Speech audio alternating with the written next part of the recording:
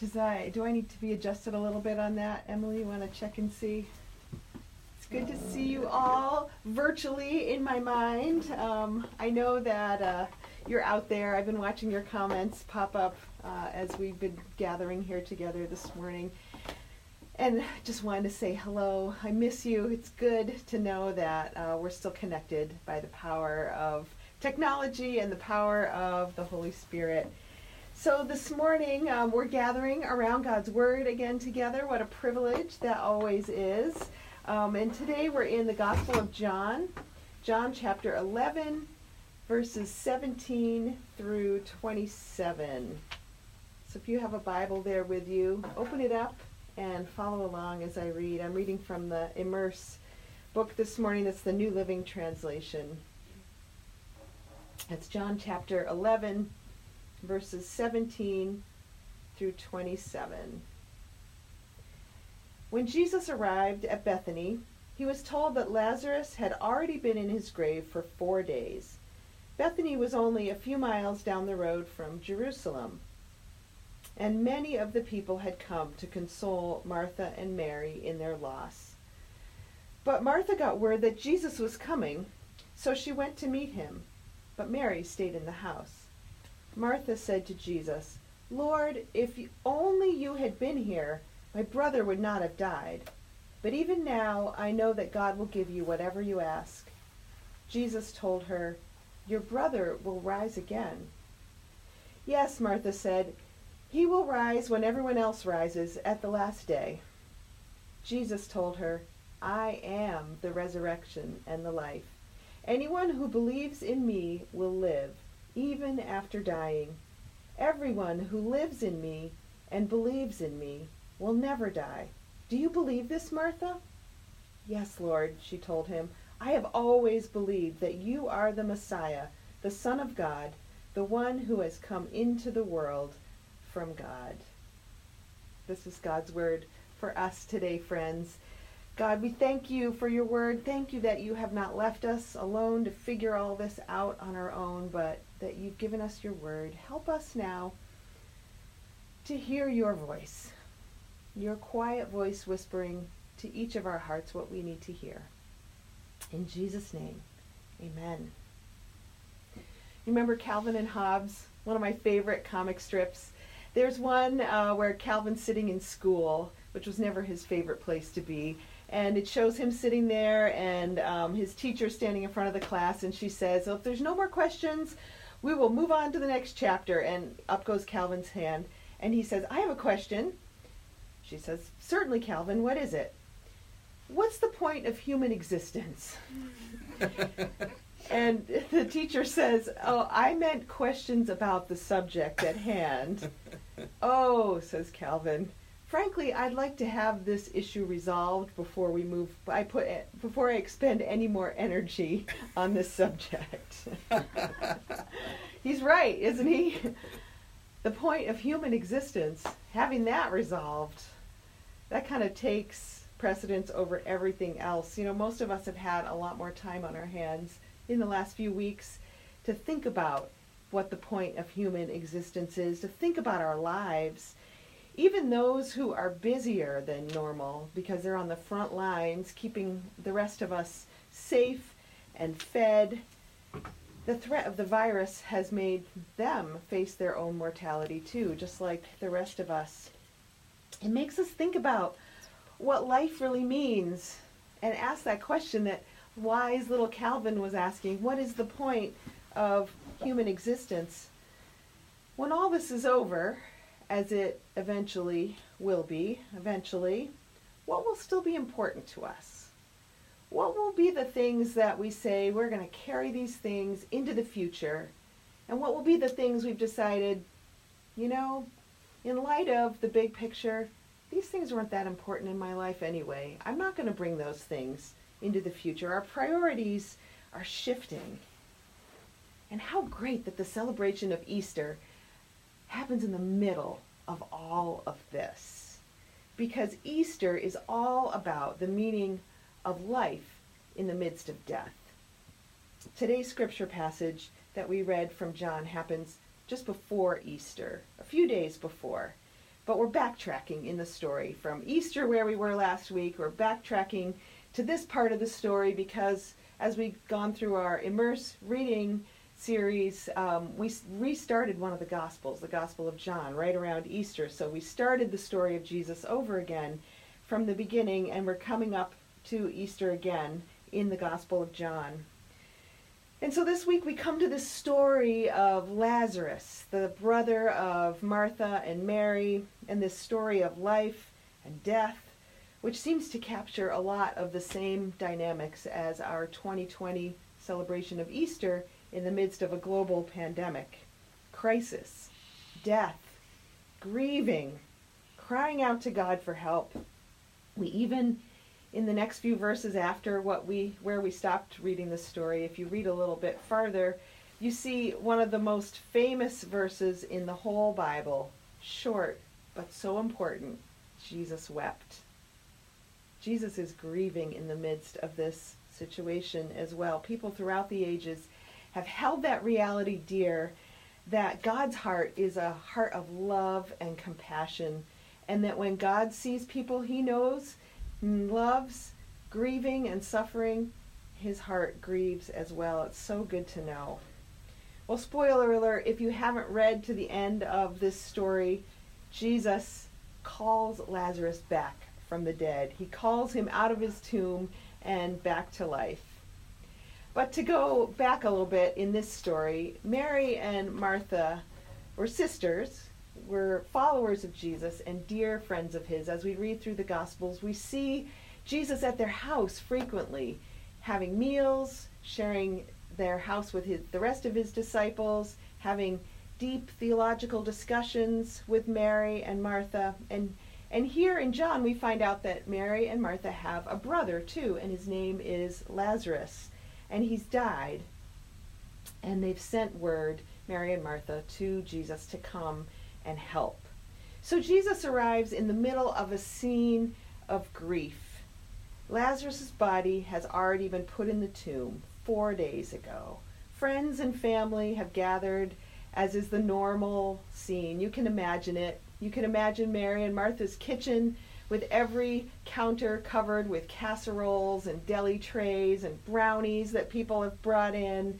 And there are people apparently everywhere in the house who have come to grieve with them and sit with them and mourn with them. And in the middle of all that, someone comes in and says to Mary and Martha privately, Jesus has finally arrived. He's coming. Well, Mary stays in the house for the time being, but Martha, it says, goes out to meet him. I always imagine kind of like down the driveway and maybe around the corner a little bit where the whole crowd from the house can't really see them and come out and follow them. She has this moment to have a private conversation with Jesus. And they have this discussion that's both very personal and deeply theological.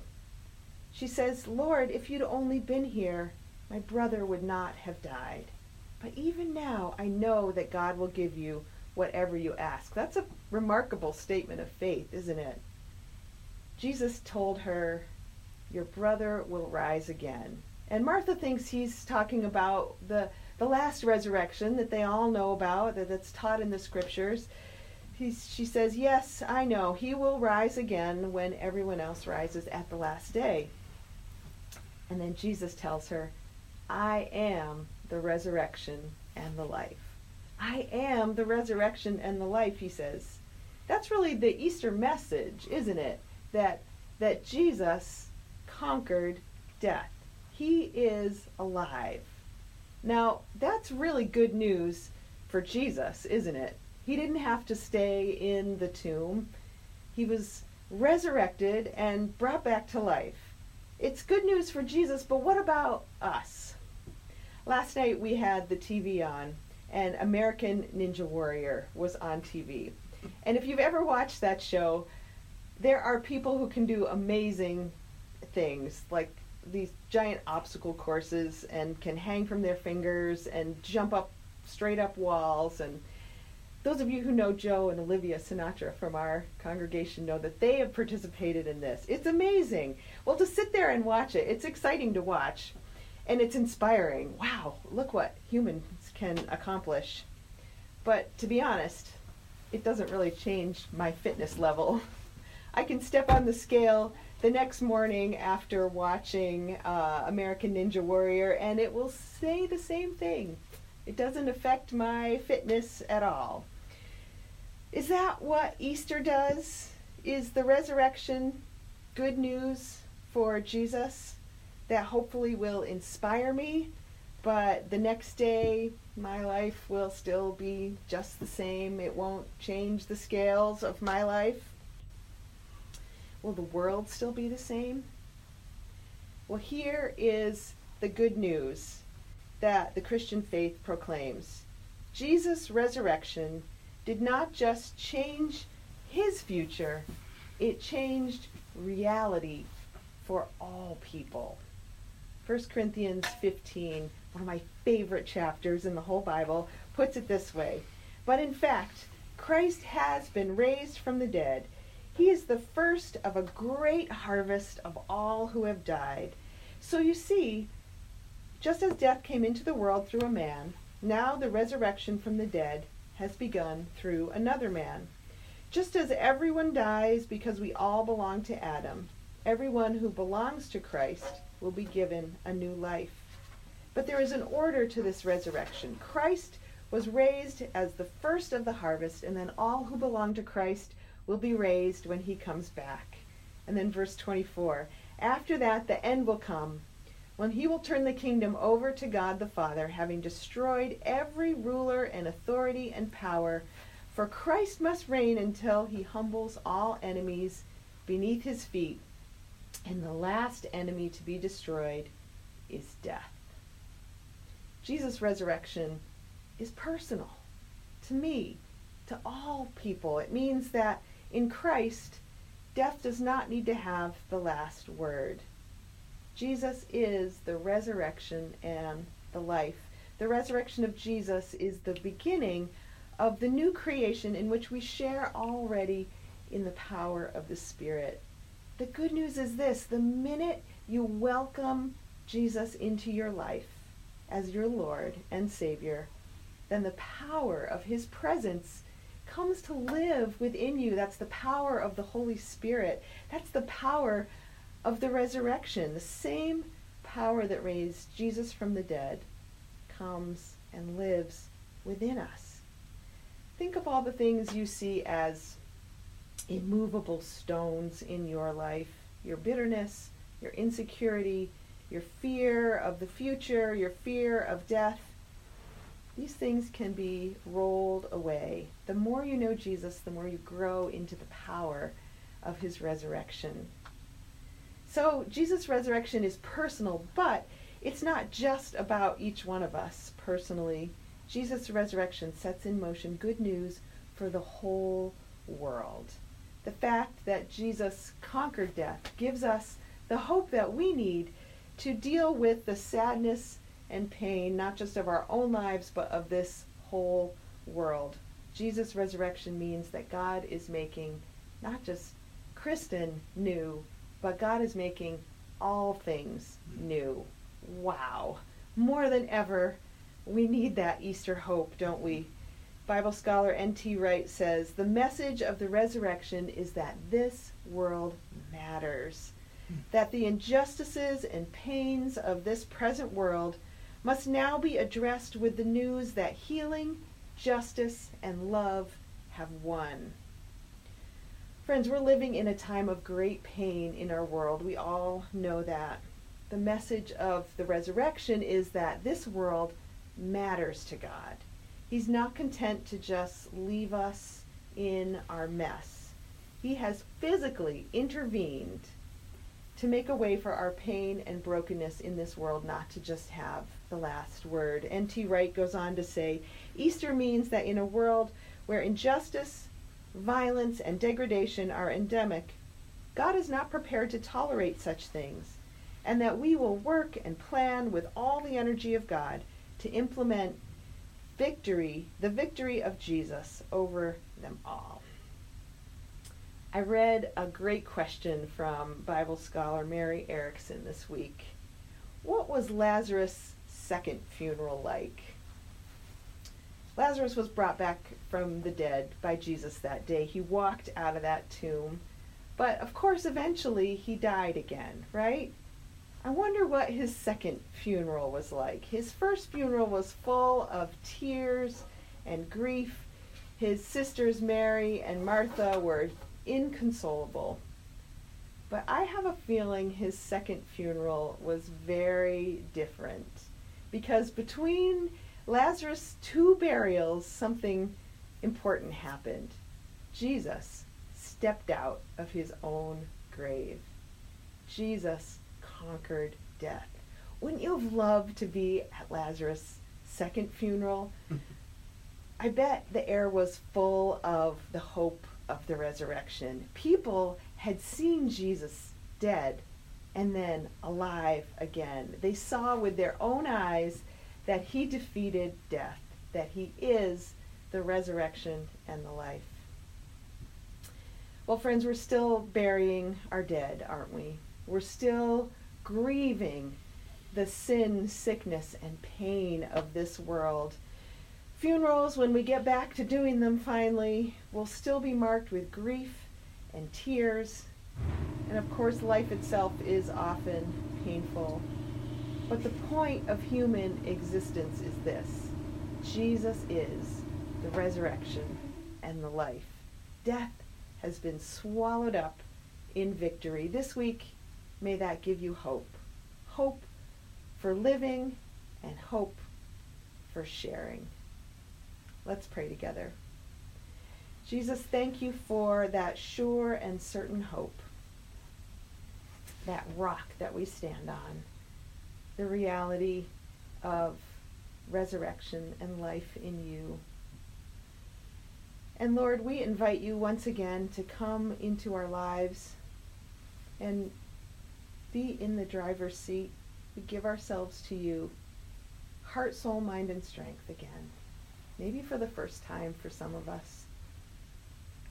We know we need you. We put our lives in your hands, and we are so grateful for your faithfulness. And we pray in Jesus' name. Amen. Well, we've been ending every week while we've been doing this kind of worship distance-wise with the doxology, because that is kind of the song of praise that belongs to all the church. So would you join me as we praise God and sing the doxology together? Praise God, from whom all blessings flow. Praise him, all creatures here below. Praise him above, ye heavenly host. Praise Father, Son, and Holy Ghost. Amen.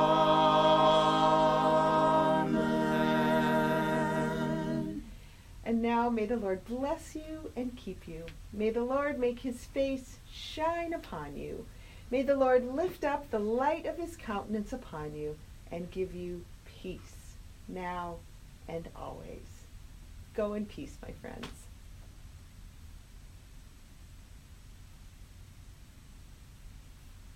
Done? We're done.